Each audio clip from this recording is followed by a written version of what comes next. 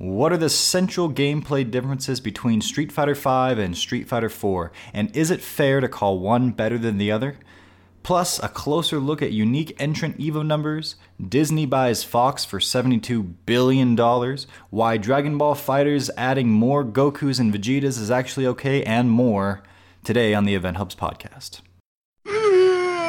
Perfect. And time for another Event Hubs podcast. As always, I am John Velociraptor Guerrero, and with me, El Presidente of Event Hubs himself, John Catalyst Gray. How are you doing today? I'm doing pretty good. How are you? Not too bad. I'm feeling pretty good. It's like kind of the middle of the week, but I'm still doing all right, and that's good. We're leading up to EVO, which is probably why I'm doing good. Even subconsciously, I'm excited. It's going to be everything that EVO is. It's a big getaway, vacation. It's a tournament first and foremost, but even when you lose, you still have all of Vegas right there. So good time with friends, plenty of salt, I'm sure, but you can do anything and everything that a fighting game player wants there. So I'm looking forward to it. Yeah, I've been to Vegas a few times. It's interesting. There's literally anything you want to do, pretty much you can find there. So you can read into that however you want, because however you read into it, you're probably going to find it there. So anyway, all right. So one of the things that did happen, though, is we had new EVO entrance attendance numbers kind of compiled in a different way. And I forget the gentleman who put it together here. I've got the tweet right in front of me. Let's see if I can not botch his name. Andrew Nastico. I'll just say that's it. But he goes by the username Practical TAS. And anyway, he did a info dump, basically, of EVO. And as it turns out, Street Fighter V is the #1 game. And we're Capcom. Okay. Oh, yeah, okay. Well, hey. Yeah, we're Capcom Hub, so I'm going to say it's a #1 game. I was going to say, you better be careful there, because you're starting to shill out for Capcom, John. Yeah. But so to clarify here, we got official EVO numbers, maybe a little over a week ago, I think it was.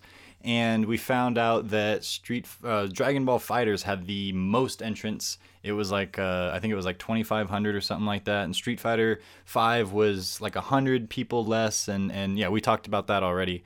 But what you're talking about is unique entrants, right? Meaning people that entered only one game. So they went to EVO for only Dragon Ball or only Street Fighter. And those numbers were a little bit different than the overall numbers. So they gave a little bit different information, a little bit different narrative, if you will.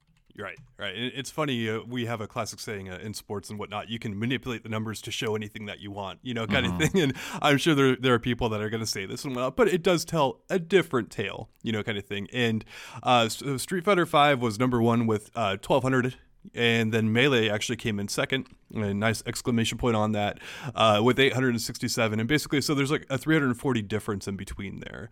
And Dragon Ball FighterZ actually came in third with 746. And then we've already kind of talked about like ghost entrants and all that kind of stuff. But almost 500 more entrants basically with Street Fighter V than there was Dragon Ball FighterZ.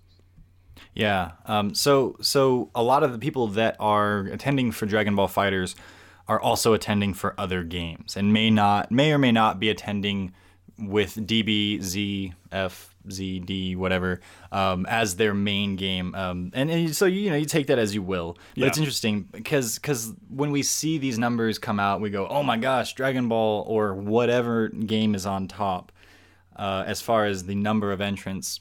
That's a weighty title, there's a lot that goes into that. But to break it up in these different ways and understand that there's significance in the fact that some people are only going for certain games, and there are more people doing that for, like, say, Melee and Street Fighter V than there are for Dragon Ball. So and that doesn't necessarily, it's not a good or a bad thing or anything else. It's just a better another angle to widen your perspective and understanding of what's going on with the EVO numbers. Yeah, and there's 1,600 people that are attended for Smash altogether, kind of thing. That's individually for Smash 4 and for Melee, 1,600 Smash users. Again, Smash is, their turnouts for tournaments are just beautiful. Like, how many people show up and just support those games, like, no matter what. And man, I don't even know how many years we're going on for Melee now, but a very long time. And it's just kind of cool to see. Yeah, and I crunched the numbers too to get percentages of how many people are attending per game, like that are unique. And it was actually Melee that was 66.5% of his entrants were unique. So that's a little bit different than how many. It's a ratio of how many total entered versus how many are actually just there for Melee. And the reason why that's important, or this percentage is important, is because you know how many people your specific game, or I should say a specific game, is bringing in, right? And that's a really important thing. So with Melee bringing in 66.5 unique entrants of its total, it's like that's pretty good, like that's a game that you might want to have stick around next year or something like that, because it makes some money. So yeah, on that note, for those who don't know, Mr. Wizard loves to troll people and loves to say like, oh hey, this isn't going to show up and that's not going to be there and all that. Smash 4 is probably not going to be back at EVO. Smash 5 will be there. Smash Melee will likely be back. You kind of really have to take Mr. Wizard with like 5 grains of salt whenever he pretty much like says anything that's kind of not like a hard to find like fact, kind of thing. If you can see he's kind of like speculating on things, man, does that guy love to troll people. So yeah. So moving right along, we also had another story that you did about... Let me read the headline here to get the full impression here. Why you're not actually upset about yet another Goku and Vegeta coming to Dragon Ball FighterZ. At least it's not Dragon Ball Functions, was your sub-headline there. Yeah. So I wondered if you could kind of elaborate a little bit on that, because obviously we have base Vegeta and Goku coming out here very soon. I just wondered, what was your thought process basically behind writing this, and what was the point, John? Why did you do this, So one of the biggest complaints that we hear about Dragon Ball FighterZ is the number of Gokus, and then to a lesser extent the number of Vegetas now, because you got Goku Black, Goku Super Saiyan, Goku Blue, Goku Dad, and now Goku Base, and then a fusion of Vegeta and Goku and such. And normally in fighting games, the idea of having the same basic character over and over again take up roster spots is kind of a cardinal sin. It's a pretty big deal that someone would do that. It might feel kind of lazy, or at the very least, it's taking up spots that other characters that people love could be occupying.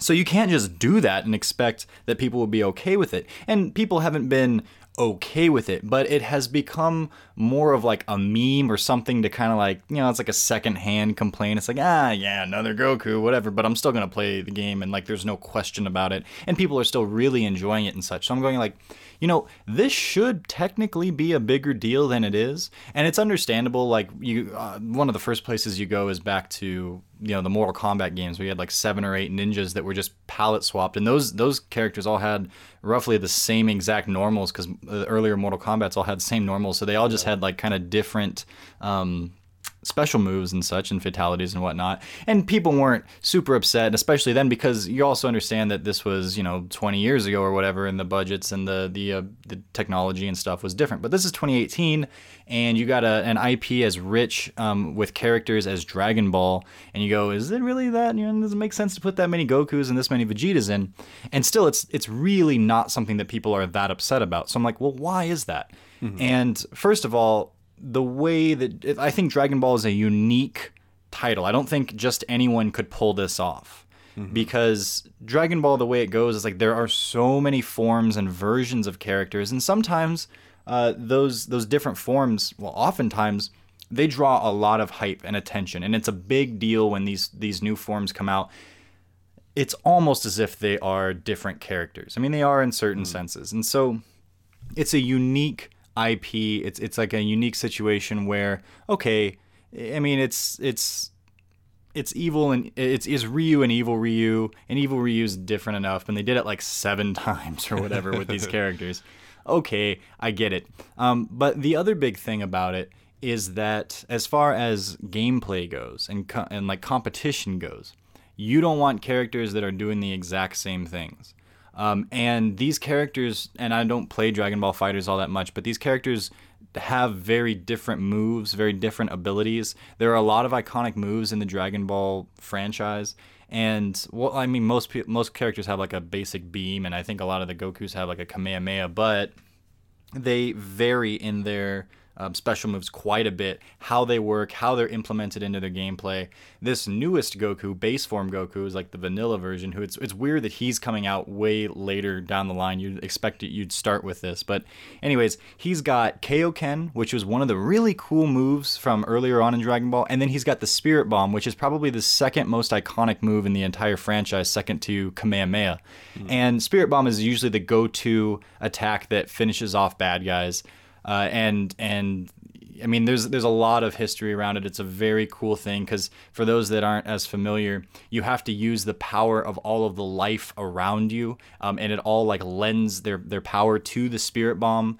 So it's like a collection of all that is alive and good in the surrounding area to combat the evil force, which is kind of magical, you know. And so you see a lot of times in fighting game community stuff like, send me your Spirit Bomb energy, you know, and people will raise their hands or show little emojis of hands raised and such. And it's a communal thing. So there's a lot of novelty that goes into these moves.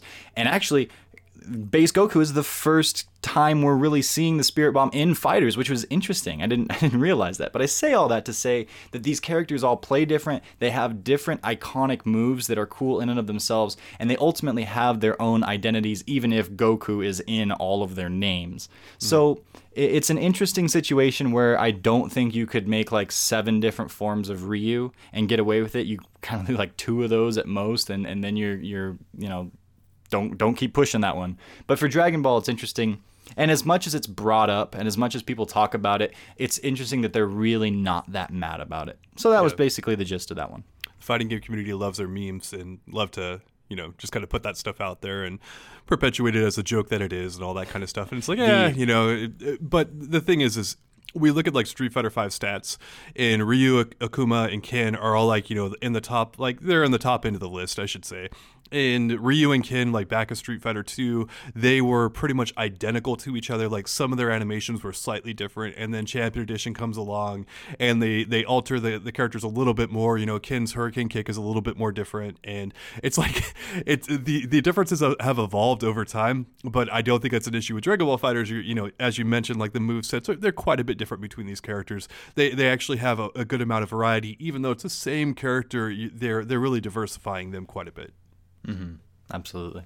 Yeah. So, all right. So moving right along, we also had over the weekend, we had Disney and Fox shareholders made quick approval of a $73 billion acquisition here that will finally put so much money. It's ridiculous. And it was originally like 54, and this has been going back and forth. Who was it? So Disney proposed like 56 or something like that, and then Comcast came in and counter proposed with like 65, and they held out, and now that number has gone up to a casual 73 billion. Yeah. And I'm like, can I have like 1 million of that? You guys will not miss 1 million of that. But it's funny, just like the haggling going back and forth, or the negotiating, I should say. 73 billion dollars. It's like, what? It's a slow Tuesday for us because we're Disney or whatever. Yeah, it's so the implication here, a lot of people in the fighting game community are going to go straight to like, you know, hey, well, how about the Marvel characters like X-Men and Doctor Doom and all that kind of stuff? Like they were left out of Marvel vs. Capcom Infinite. You know, what does this mean? And you know, you kind of had a strong opinion here about what you thought it meant. So there's a division between Fox and Marvel because Marvel gave Fox the rights to some of these guys, and then they went huge. Marvel got huge, but now there's like some restriction on they're not allowed to use the X-Men and stuff because they're Fox's property, and there's some bad blood, and then Disney acquired Marvel and blah blah blah blah. So yeah, like you said, we couldn't have these characters in Marvel vs. Capcom Infinite, although this was never officially said by any of the developers. We assumed that was the case, and hashtag functions, right? Right. But now Fox will be acquired by Disney, and therefore Fox and Marvel will be under the same roof. All these characters are probably now very much available. If you were to have a game like Marvel vs. Capcom Infinite, there shouldn't be any red tape to get through to get these characters in there. Great, because everyone loves Magneto and Wolverine and Storm and all these. But guess what?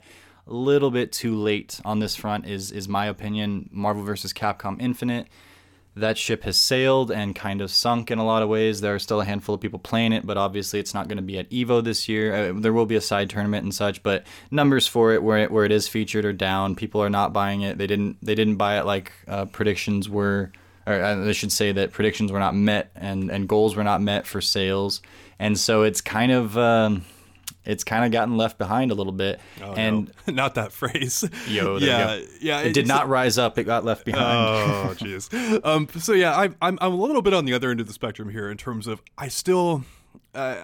I always picture with Capcom that there's a door that's like very lightly open, kind of thing with like pretty much any of their franchises, even Darkstalkers, which we talked about, last week.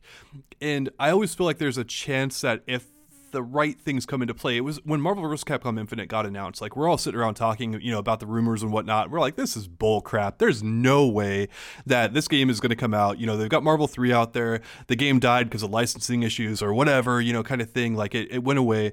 There's no way. And all of a sudden, boom, it's announced, and we're like, holy crap, like it's real, kind of thing. And that's sometimes how Capcom goes about stuff. All of a sudden, they'll be like, no. And then yes. I kind of put Marvel vs. Capcom Infinite in that same boat at this time. Yeah, it could happen. It could happen for sure. I've learned over the last couple of years not to put my hopes in the Capcom basket, I guess you will. Just because, and that's strictly going off of how things have been going. And so, cool, if they do it, there is potential that, hey, we're bringing Wolverine and Magneto and Phoenix and Storm and Deadpool and all these characters, and it'll be great. And they have all their, traditional moves that you love, and people might come back to it. They might not. It might be that even if they did that, people are like, I'm doing something else now. Mm-hmm. I don't know. But, I mean, that's certainly a possibility. I'm just guarding my heart. Gotcha. And one of the things you went back to, like, and people are going to ask about this, I'm sure, is like, okay, well, what is the big deal about the licensing stuff? Because Marvel's done other games that have Wolverine, Spider-Man, and all these other people in it. Like, what's the big deal about them getting the rights back? And then you go back to stuff like esports and whatnot. The way that characters are portrayed and the way the different avenues and stuff they can be on, it's a challenge to get some of these characters in here. You can actually look at Marvel vs. Capcom Infinite's like artwork and screenshots and whatnot, and you'll see the copyright there for Strider. And I forget the company offhand who owns him, but Capcom had to like specifically go and negotiate that contract with him to get Strider in the game and say, hey, if this is going to be a big esports title, we want to use this character like this and that. And they don't have to do that when it's your own IP. And again, not having to go through multiple companies to get the stuff negotiated. It's like, hey, you negotiate one deal with Disney and now it covers everything, or in essence, it should cover everything. And so that's kind of the licensing stuff we're talking about in terms of it being a bit of a hurdle to overcome. But yeah, we're probably talking about an instance where, the game's probably dead, but damn it, I'm going to keep hope alive and kind of hope that at some point it gets revived. I see people talking in the community about missing Marvel, and I love Dragon Ball FighterZ. It's a great game in what it is, but it's not Marvel. That broken magic that is Marvel, that crazy comebacks like.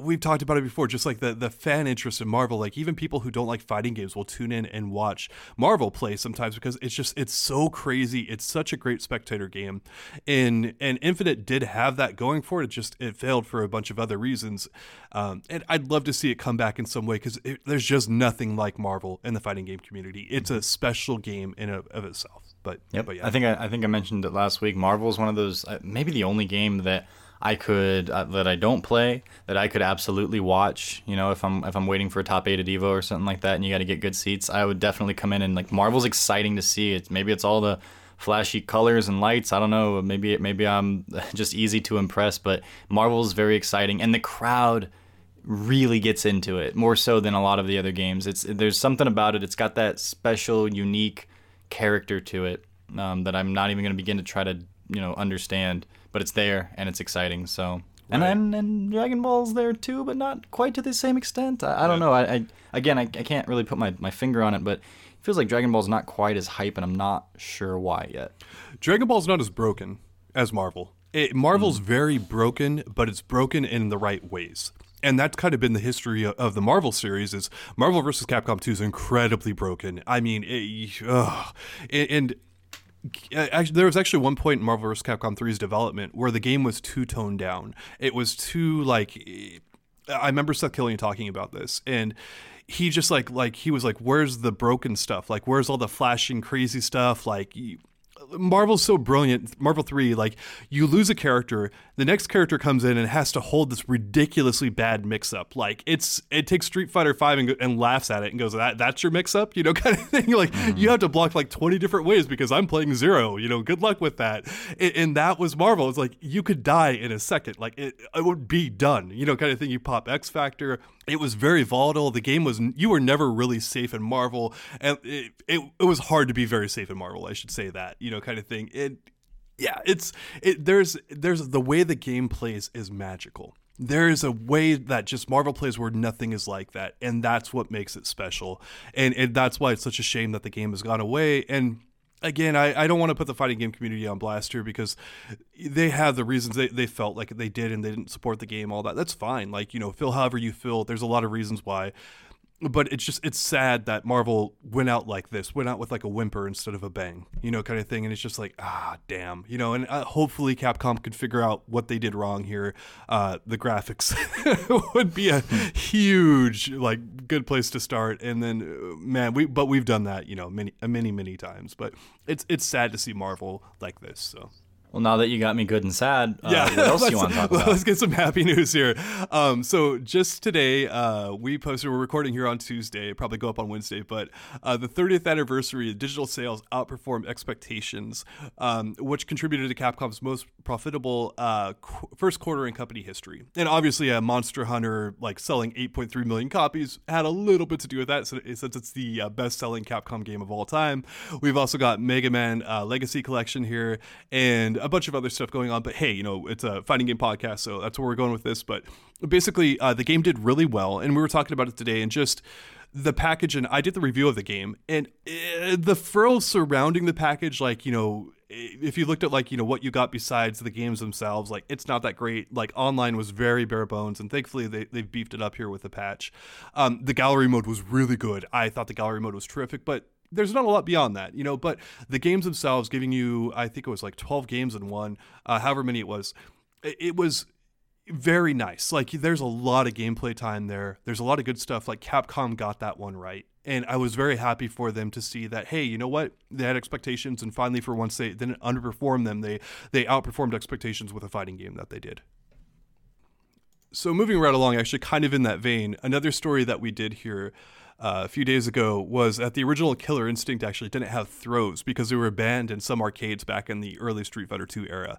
And I remember this one from personal experience because people would threaten to kick my ass, you know, back then if I threw them again. And anyone who's ever played me in fighting games knows I love to throw. I was definitely more reserved with it back in the day. You know, I didn't become a full-on throw whore until a little bit later on, you know, in my fighting game career.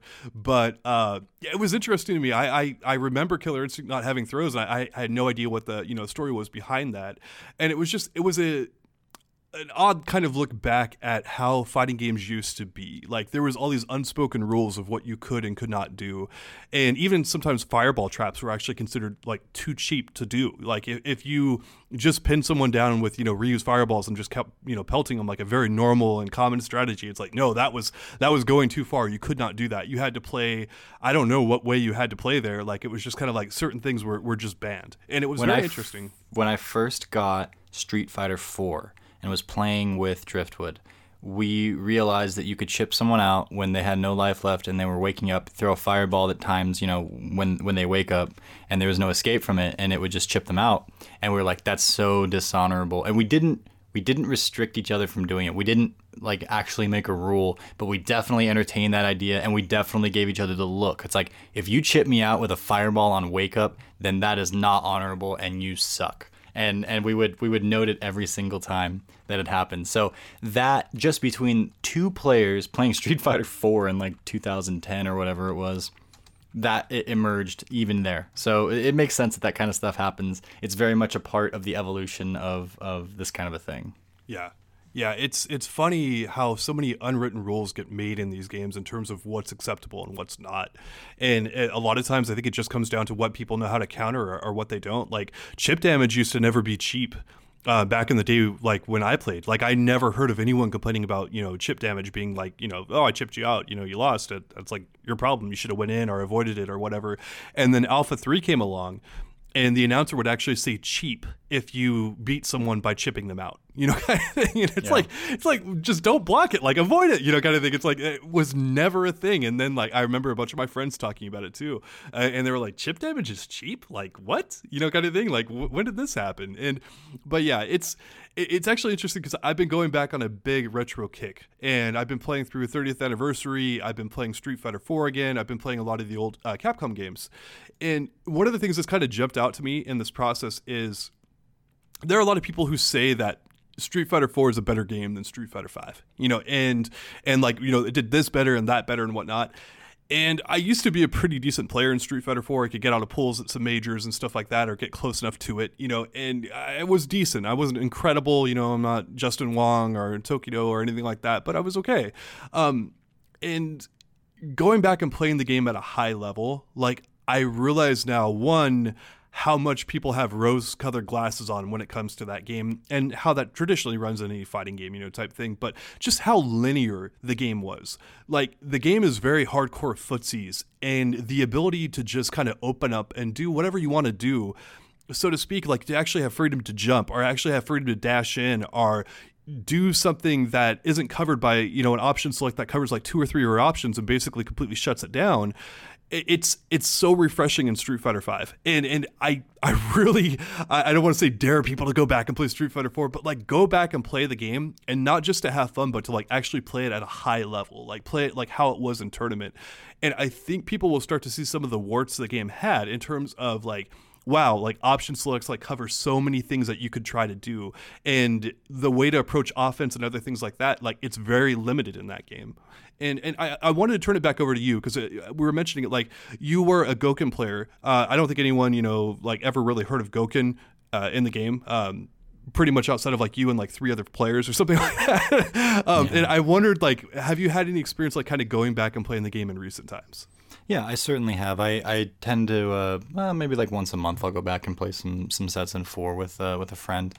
And so let me get my head around what you're kind of saying here. You're saying that Street Fighter 4 is kind of narrowed in how you're able to play, and that it's pretty much solely based on footsies, spacing, that kind of a thing, basically the horizontal, as opposed to being able to, jump in or... Yeah, actually have freedom of movement kind of thing, actually be able to attack in a variety of different ways. You pretty much have a linear path that you can follow when it comes to offense in Street Fighter 4. And the footsies are definitely very effective, and you can sit there and outspace your opponent and do that stuff. And then you have Oki. Once you knock someone down, it's very brutal in that game, especially with like characters like Ibuki and Cammy. But your ways of opening someone up, they're very limited. Like I was like, holy crap, like there's no punishment for someone hitting there. It's like sitting there and pressing a button like over and over and over again in Street Fighter 4. It's just like, no, I'm going to keep you out this button, and you have to get like a great timing or a great whiff punish to kind of open it up. Like versus Street Fighter 5, I'm able to crush counter you. I'm able to say, hey, you know what? If I know this button's coming, I'm going to hit a button that beats that, and not only beats it, but beats it to the point where it's like you do not want to hit that button again. You mean the priority system? Priority system, yes. And it's a big deal. And there's not enough discouragement to just kind of randomly hammering away at footsie buttons in Street Fighter 4. It's like you can just pretty much do that all day. And yeah, you can whiff punish that. Yeah, you can do stuff with it. Obviously, you can open people up, but the defense is so strong in Street Fighter 4. It's really, really overpowered in that game. And to the point where most of the characters can zone pretty well for long periods of time, and there's not a lot you can do about it except for open them up with footsies. So, so you already said it, but I think that my answer to that would be, if someone's going to whiff punish you, if you keep pushing the same button over and over again, what's to stop them from just spacing themselves appropriately, waiting for you to hit that button and then hitting you for it? Exactly. Yeah. Yeah. And so like, and especially if you can convert that hit into like a full combo, like I think of maybe like Fei Long hitting into Rekka, or Abel, whiff punishing with step kick into, his dash forward into, combo and such. Because people would say, that's where the game's fun comes from, is to see where people are going to push buttons, let them whiff, and then counter hit it, because there's a huge sense of reward that comes in counter hitting. Like that's when people go from behind you, they go, oh, nice, or like good hit, things like that. Okay. And so like that seems to be how you're illustrating here. Like that's the main engine for Street Fighter 4's Right, basic so gameplay there. let me jump in and say, okay, so you mentioned like Fei Long and Abel, two examples at work. Now, same example, but Ryu, RM Bison. How are they supposed to open you up with that single isolated hit and get much reward from it? So I guess Ryu you would hit with like a sweep or something like that and then get in, or low forward fireball into FADC. Yeah, and you could do that, and I mean, he might be able to confirm from that far out, but again, confirmation it's hard, kind of thing. Like in the neutral, there's not much risk to throwing buttons out. It's character dependent. Rufus can dive kick you and go into Ultra and different things like that. It would open it up, but a lot of the neutrals very tame. It's extremely tame in Street Fighter 4, and I think it's something that people don't respect Street Fighter 5 enough for in terms of the open-endedness of the gameplay. There's a good amount of Marvel or like a verse type of game in Street Fighter 4 or Street Fighter 5, I should say, in terms of how much more free-flowing the game is, in terms of how many opportunities there are to be creative and to put your own stamp on the characters. And it's something that Street Fighter 5 gets a huge knock on. There's no creativity. You can't innovate with the game. And with the combo system, it's pretty accurate. There's a lot more freedom of combos in Street Fighter 4 because of the FADCs, and the combo system was just much more robust. In Street Fighter 5, it's the robustness comes a lot in the neutral. It comes a lot in mixing people up and like reading their timing and reading their tendencies and saying, look, you're not going to be able to do that anymore. And I'm just going to blow you up consistently if you try to hit those buttons or do this strategy. You have to keep things much more unpredictable in Street Fighter 5 in terms of your timing and your approach, because there's so many more counters to everything, in my opinion. But I feel like in Street Fighter 5, when you say like you're not going to be able to just push those buttons, well, one of the things is like people can spam, especially crush counter buttons over and over again because it's so much harder to whiff punish in that game. Yes, and you're right, and you can do that, but also the risk reward is huge in that if you find a counter to it, you're taking off 50% of the opponent's life, and you've got Oki on them. So yeah, you can spam buttons in Street Fighter 5, but you're also seeing that happen less and less, and it's just, again, the risk reward is it's skewed more than you would think kind of in Street Fighter 5. Like there's some nuance here that people are missing. Let me back up here a little bit and say, okay, so let's say with Necalli, you're doing stand heavy kick over and over and over again. And I see that if I do a jump in with pretty much any character in the game, I'm draining probably 40 to 50% of your health. And then more than likely, I've got an Oki scenario on you. If you've guessed my timing on the yes. roundhouse correctly. Yes. And so, yeah, you can do that. And I get why people get upset about like spamming, stand heavy kick over and over again. It's like, but more than likely, if they're doing that and they got a read on you, like they know you're afraid. They've made you afraid, or they've got a read somehow on you. It's not like, you're going to randomly go into ranked and you're going to see a Necalli in there at diamond level who just hits standing heavy kick, the entire match and blows you up for it. It's like, no, there's a million counters for it. They've been able to instill some form of doubt or fear or problem in you where you are now unable to counter that move. And even though you have a variety of ways of actually countering that, kind of thing, that's the beauty of Street Fighter 5. There's a lot of free-flowing nature to the offense of the game. I was playing Brent. We've been playing some sets. Brent is cool from SoCal. I've been playing some sets and trying to get ready for EVO. And after the most recent one of the first messages he sent me was, there was one round where I counted. You jumped in 9 times. I don't know if that's accurate because I don't know if you could do 9 jump-ins without for a full life bar one way or another. But he said you jumped in 9 times. Maybe it was a single match. Okay, so 2 out of 3 rounds. You jumped in 9 times. I anti-aired 7 of them, but you got 2 of them, and was the difference maker because you won that set or that round or whatever it was.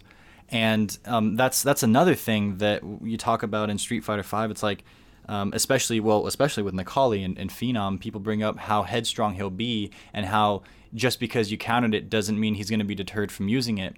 Because a big part of Street Fighter 5 is these basic approaches that are all kind of valid when juxtaposed next to each other. Yes. Meaning you can dash forward or you can jump forward, and it's very rare that a player is going to be able to be ready for both of those at the same time. Pepper in the fact that you can also be ducking and dipping around and sticking out buttons, and maybe you have a move like Birdie or Urian's tackle that moves you forward, things like that.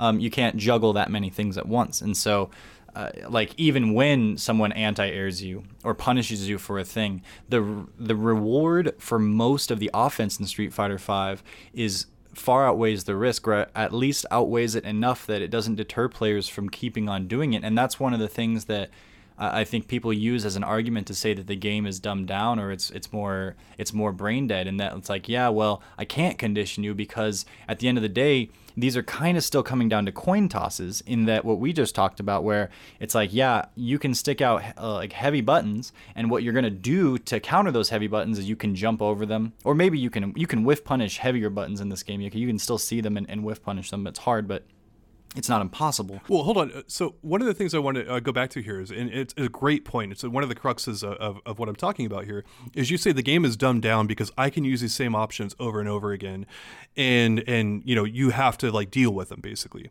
And I would point out the contrary to that in terms of Street Fighter 4 is, guess what? There's not as many options in the game to approach a neutral. You only have a handful of them with most characters, and that gives the opponent much less things to juggle, to deal with things. And we've talked about this a lot in terms of Street Fighter V.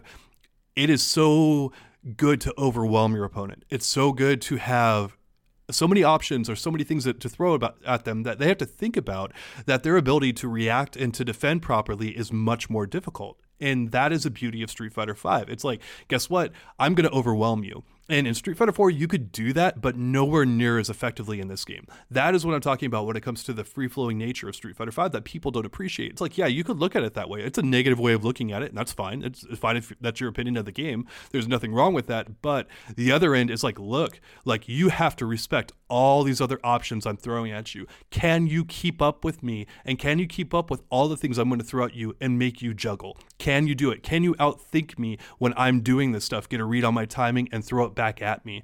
And again, it's the beauty part of this game. Like Street Fighter 4 had that more in the Oki process. Like you could really overwhelm someone, when you had them on a knockdown and you were able to lock them down, but it did not happen as much in neutral.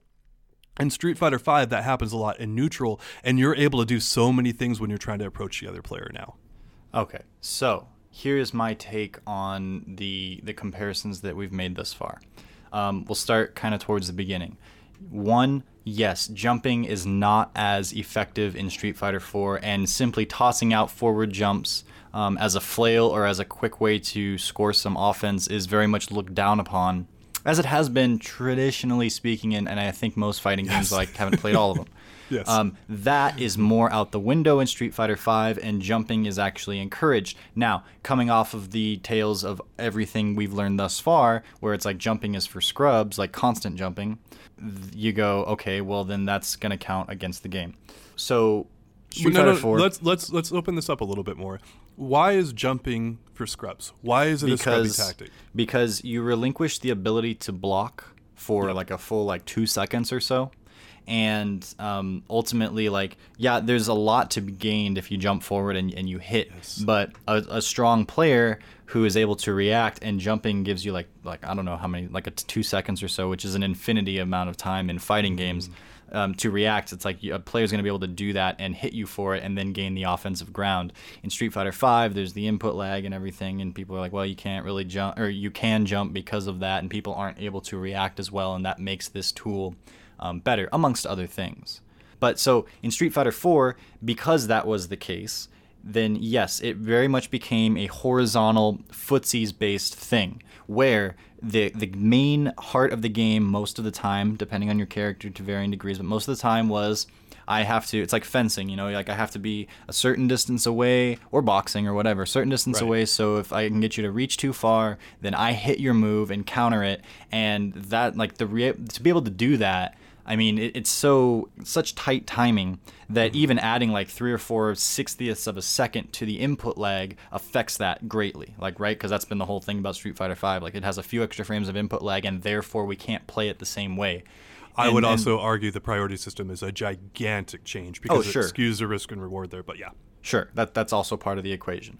But the idea is most of this game is going to be based on me spacing myself correctly and then getting you to throw out a button and then me counter hitting that button. That is regarded as some of the highest level back and forth in fighting games, and in Street Fighter 4 particularly, as it really emphasized that, and people really appreciated that. Like I said before, when you do things like that, those are the times where people behind you will be like, nice, stuff like that. Right. And so let me throw out and just say, I want to counterpoint that one, and I agree with you. Traditionally, that is Street Fighter. That's what people love about it. It's the footsies based play, and so again, I just want to reiterate. You said people throw out a button, you whiff punish it, you counter it, you got someone to do something because of a reaction. Exactly. Where is that in Marvel? Different game. Yeah, I agree. It is a different game. And so, but Marvel players aren't known for being scrubby. It's not like, you look at like Filipino Champ or Chris G and you go, those guys suck. Kind of thing. They're scrubby. They're playing a random game. Those guys got consistent results in that game. There was a top 4, top 5, whatever you want to say in Marvel 3, and those guys were the gods. They were the people that could not be dethroned pretty much. It was really impossible to beat them. Massively consistent in a game that a lot of people called random and very scrubby initially. Mm-hmm.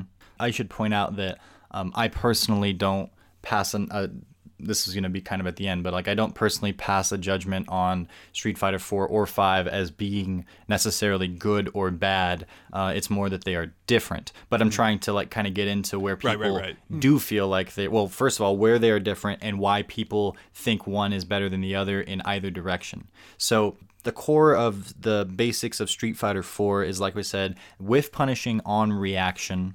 And that's what's valued and revered. And if you are able to do that, you are amazing. And there are other parts of the game, your offensive setups and your Oki and all that kind of stuff and your decision making. But like as far as like the execution of that's a huge deal. And that is one of the things that makes a good player great or a scrubby player scrubby. And just to reiterate again, I back that up. And also that is the traditional history of Street Fighter. Not completely. There's some games that have kind of fallen out of that motif, that way of playing. Street Fighter 2 was not heavily based around whiff punishing and footsies and whatnot. That's definitely there. But it was done more with fireballs and different things. And it was different. Street Fighter 3 was done more with parries and, hit confirms into super, all that kind of stuff. Like every Street Fighter game has put its own, stamp on that in terms of how it approaches it. But the fundamental kind of thing of Street Fighter has been more of the footsie-based play, at least at higher levels. At lower levels, maybe you throw some stuff out and see how it goes. But yeah. Right. And so then we go over to Street Fighter 5, where the idea of throwing stuff out and seeing how it goes is a much more valid tactic. And the reason, so if you look at Street Fighter 4 and you think about it like it's kind of this one channel of like, I'm going to play footsies and I'm going to try to manipulate you into sticking in the whole you reach, I teach sort of a thing. But you're not too worried about people jumping because you're just going to anti-air. It's like, yeah, you have to have your anti-airs on point, but that's not like the core of everything.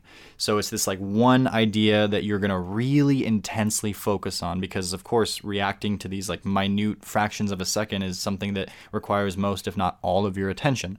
So then you jump to Street Fighter 5. That's not as much the case, but instead you have I can dash forward or I can jump forward or I can do this forward moving move or I can stick out this heavy button, and it's not as intricate and it's not as focused, but it's more along the lines of I have, instead of this one super intricate idea, I have like these 4 different, more broad ideas, and you don't know which one I'm going to throw at you. And the game, instead of becoming focused within this one little sphere, becomes which of these 4 spheres am I going to make you juggle, and which one are you not going to be ready for?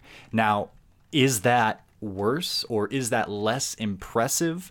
You could make an argument, and I think a lot of people have made the argument that it's more impressive to do what we talked about in Street Fighter 4 than what we're saying in Street Fighter 5. But I think just to manipulate an opponent when you guys are basically on the same playing field, that's not to say that the characters are the same, but you're playing the same game. And to be able to take what is good about that game and manipulate is ultimately like the test of skill. And both players, have the same ability to do the same general thing. And so it's like, well, yeah, there you go. Like Street Fighter 5 is a bunch of easier to do juggling balls, and then Street Fighter 4 is more of this more intense one avenue that you have to perfect. Right.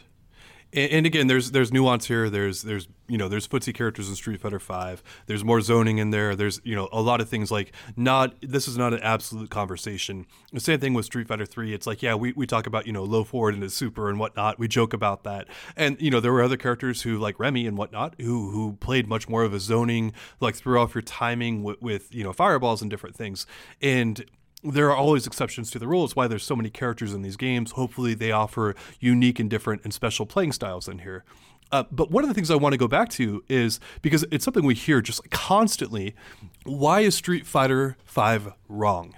Why is Street Fighter V wrong for doing this? Like, and I have an answer here, but I want to bounce this off of you first. Like, why is the game so shunned and people so upset about why the game plays? Like, and yeah, what would your answer be to that? Well, the first answer, and this is kind of multi-layered, but the first answer is you have an expectation, like we were talking about with the development of Street Fighter over the years. And I should say not just fighting games, but Street Fighter, because Street Fighter, like you pointed out, is very different than Marvel, for instance. But Street Fighter has often been like the chess to Marvel's checkers, maybe, and I'm not sure, but the expectations for Street Fighter to be more about this like intricate ability to whiff punish and stuff like that, at least more immediately when you're talking about Street Fighter 4 and I think Street Fighter 3 as well. That's kind of out the window with 4 or with 5 in a lot of ways. Mm-hmm. And so if people already have an expectation and then you don't hit that expectation, then they go, oh, well, then that's wrong. Now, right. It might be erroneous for them to have that expectation because Street Fighter V is not Street Fighter 4, is not Street Fighter 3, and it's not any other game. That said, though, as I was kind of describing the more simple approach that Street Fighter V tends to have, or I guess I should say more broad approach of making them making your opponent juggle more general things that are easier to ultimately deal with in and of themselves, but together form this kind of puzzle that you can force on your opponent and make them try to figure out, and if they do it wrong, then you win. At the most simple level, I think that's rock, paper, scissors. Like, if you were to just continue to make that more and more and more, basic of this, like, competitive back and forth, it's like, well, you play like 10 games of rock, paper, scissors. And even there's strategy because you try to figure out what your opponent's patterns and tells are and things like that. But it's one of the most basic kind of ideas here of this back and forth problem solving puzzle thing. And you go, well, yeah, compare rock, paper, scissors to any fighting game, but let's do it to Street Fighter 4. Like, is the reward and the accomplishment of figuring out the nuances of somebody's play in Street Fighter 4 when you're talking about footsies and whiff punishing and being able to react within, tenths of a second, more revered and more rewarding than being able to pick rock, paper, scissors and beat somebody consistently at that? And I would say that, like, there's more reward coming out of Street Fighter 4 than it is to beat someone in rock, paper, scissors. And I'm not saying that Street Fighter 5 is rock, paper, scissors, but I'm saying that it is closer to the rock, paper, scissors end of the spectrum than Street Fighter 4 is. So I want to say that the game is more volatile. I would say that the game, you're never feeling safe in Street Fighter V, and the game is not tame. Like, anyone thinks that the game is tame, like, there's plenty of proof, beyond that. So I don't think anyone's making that argument. But where I'll go with this is, again, I'll go back to Marvel. We had the gods of the game. That game has X Factor, level 3 X Factor. People would lose their minds if that wasn't a Street Fighter game. Like, they would swear off it and say this is horrible and whatnot. Street Fighter V, like, there's the top end competitors, Infiltration, Tokido, they had moments where they were the most consistent players out there, and we saw a span of dominance that we really did not see very much of in Street Fighter 4. I think Infiltration, once again, was the only player in Street Fighter 4's history that had a run of dominance where it was like, 8 months, maybe a year, however long, where he was basically winning everything in sight. Even Daigo never did that to that level. And Street Fighter V's had more consistency there in terms of top players maintaining that. So what would you say to that argument in terms of rock, paper, scissors kind of being a little bit more random and less satisfying? You're saying that Street Fighter V has seen periods of dominance more so than Street Fighter 4 did because of Infiltration and Tokido and Punk, the prior year and whatnot. We're seeing spans of time where the best player for a little while is probably dominating for about 8 or 9 months, maybe 6 months or something like that, which has not been the case with Street Fighter 4. It was not the case except for Infiltration, where he had a run, I think, of about a year, where he was, hands down the best player and winning almost everything in sight. I mean, Daigo won 2 Evos in a row. Yeah, but he also lost a lot of tournaments in between there, though. You know, Did he? I don't know. I wasn't really following at the time. That was just when I was first joining in. Yeah. And so you're saying that we're seeing players. Yeah, there was Punk's run, and there has been Tokido's run, but Tokido, I don't feel like there's the same amount of presence and the same amount of certainty that these players are going to win like there was in Street Fighter 4 when Infiltration was on his thing. It's like, oh, Infiltration's here. Who's going for second place? Right. And you could say that it felt like that for a little while Punk was doing his thing. And it's sort of true for Tokido, but I don't think that I've, at least as a competitor and as a spectator, I haven't looked at the scene and really felt that way with 5. And I think that people were talking more about how it's more volatile and how we're getting different people winning. Like Fujimura has like the most amazing run at, I think it was Stunfest, and then the next tournament he gets 33rd, and then like 2 tournaments later he comes back and wins again at CEO, and it's like, these players are obviously like I wrote an article the next day after Fujimura's first breakout huge performance, although he's done very well in the past as well. But like you write, I was like, he might be the best player in the world right now, but we'll see what happens next week and the week after. Like he'll have to have some consistency, but right now, like today, he was the best player in the world easily. Right. This is right now, and I'm talking more about the past and whatnot. And the other argument to make is like, look, like Street Fighter V has more money on the line than we've ever seen in the fighting game community. It's by far like you win a premiere and it's like $7,000. I mean that used to be the Evo winnings less than the Evo winnings and whatnot. Mm-hmm. And so there's a lot more people in the fold trying to play seriously and competitively. Sure, it's a little more intense competitively now too. And the technology to keep up with other top end players with YouTube, Twitch, our website, like anywhere you want to go, Twitter, you have so many more ways of accessing this information. Look, like technology makes everyone better. It raises a collective level. It makes it that much harder to dominate. It's when you're able to kind of hide technology and travel in circles that no one else has access to and train against players that other people can't trade against, like you're going to get better than, the field of competition. It's a fact of the matter. Sure.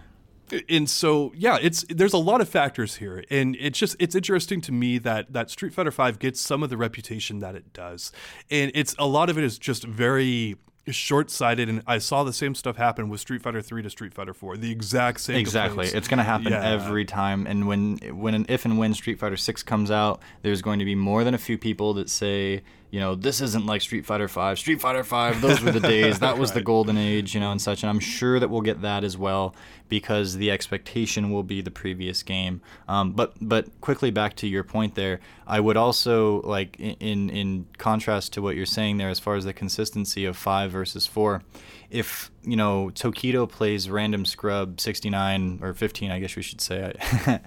If Tokido plays Random Scrub 15, 50 games, I think that he wins like 49 or 48 of them maybe that guy gets a game here or there, but not very often. And then I would say that if he does that in Street Fighter 5, it wouldn't be surprising for the other person to get like 10 games on that road to 50. And that's why like the Gandhi match, the famous Gandhi match where the Ryu kind of out of nowhere took on I forget who it was, the Fairly Rufus. Sad Panda. Yep.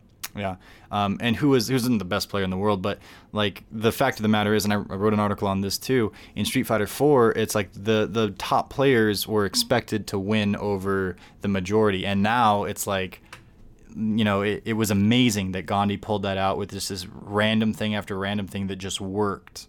But in Street Fighter 5, it's like, yeah, that kind of stuff happens, and it's like it doesn't happen constantly by any means, and there is a sense of consistency. And you can usually predict who's going to win, as far as like when it was really upset, matches when NuckleDu's playing someone random or whatever. But when it does happen that somebody pulls out a win, it's not as magical and crazy of an instance. And I think that speaks to the fact that Street Fighter V is a little more volatile and then a little more like anyone can kind of win this at any time, any given Sunday, which is I think what they were going for to make it more inviting to players. Let me jump in and add that, how far into Street Fighter 4's lifespan was the Gandhi versus Fairly Sad Panda match? Do you remember? I would guess like 6 or 7 years. Yes. How many years are we into Street Fighter 5? Going on almost 3. almost 2.5. Right? 2.5. It's about 2.5. Yeah, somewhere around there.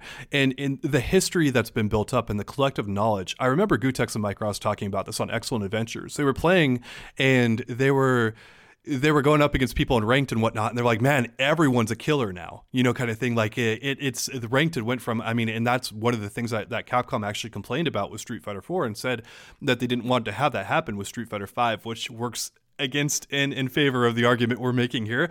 And that's everyone had gotten so good, and the collective level of knowledge you needed to get up there was really, really high. And it was hard for casuals to get into the game, and they flat out said they wanted to make Street Fighter V more approachable, start everyone from a ground zero level and all that kind of stuff. There's a lot that goes into that, but the quotes are out there. Ono flat out said it. Other people at Capcom said it. That was an approach that they wanted. And so people take that stuff and kind of run with it, in my opinion, in terms of saying like, oh, the game is totally dumbed down. It's not. Like, you're seeing, I don't personally see the randomness in there. Like, I see randomness more so in the characters that people play. John knows this. I've told him multiple times. I think Necalli is a very random character. And I think that the character's so regular that he has times that he just looks brilliant and just amazing. When you play him, when Phenom plays him again, and it's not saying that the character is like stupid or anything like that. I think he's actually a hard character to play. He can look brilliant one minute and just horrible the next. Yeah, because they're like 50-50s. It's like, is he going to go for the command grab, and are you going to jump it? If I get you with the command grab, well, then I look cool. But if you jump it, then I'm eating half my life. And it really just comes down to that moment of, am I going to do it or not? Yes, and there are characters that are much less random in the game. Something like a Menat or a Guile and whatnot, they're not nearly as volatile as those characters. And I do think Street Fighter V has more of a penchant towards volatile characters. I mean, that's pretty obvious when you look at the roster. A lot of rush down, a lot of get up in your face and whatnot. And you can, take a character like Laura, and again, you have the kind of the same, scenario going on. So there's a lot here. There's a lot that it's not just we're making cases on both ends of the spectrum here, and we're talking about all the different things that people say, and no opinion is right or wrong. You either like the game, you don't like it, but we're trying to give people some of the nuances of what's going on in the game. If you like the game, play it, kind of thing. If you don't like it, don't play it, type stuff. But just because people are putting down the game and saying like, oh, I don't like this about it, I don't like that, doesn't mean they're right or wrong. It's up to them. They're making these arguments, and just like we're making them back and forth. And if you play the game, enjoy it, kind of thing, but do realize that the nostalgia factor of these other games, just to give you guys another really quick example here, Gutex was a very good player in Street Fighter 3 Third Strike. Rennick was a very good Alex player. Alex is complete garbage in Street Fighter 3. He's probably the least tournament viable character in the entire game, even though he's not like the worst character in the entire game. Like, I guess Sean aside, like Sean is really bad. But anyway, out of the characters people would play in tournament, Alex is, he's awful at high levels. But they were talking one time and saying like, hey, look, like, Street Fighter 3 at high levels was Chun Mirrors and Yun like mixed in here and a good bit too. And it's like, after you watch like 5 Chun Mirrors in a row, you want to off yourself. And I know this from personal experience because I had to cover those for many years. And it's like, yeah, I appreciate what Street Fighter 3 was. Very footsie based, the parrying was a great mechanic, all that kind of stuff, but the character balance was messed up, and like a lot of matches end up boiling down to the same thing. And so yeah, you've got stuff like Evo Moment, you've got these great things that happen, but they're sometimes the package that's surrounding them is not nearly as good as what people remember them being.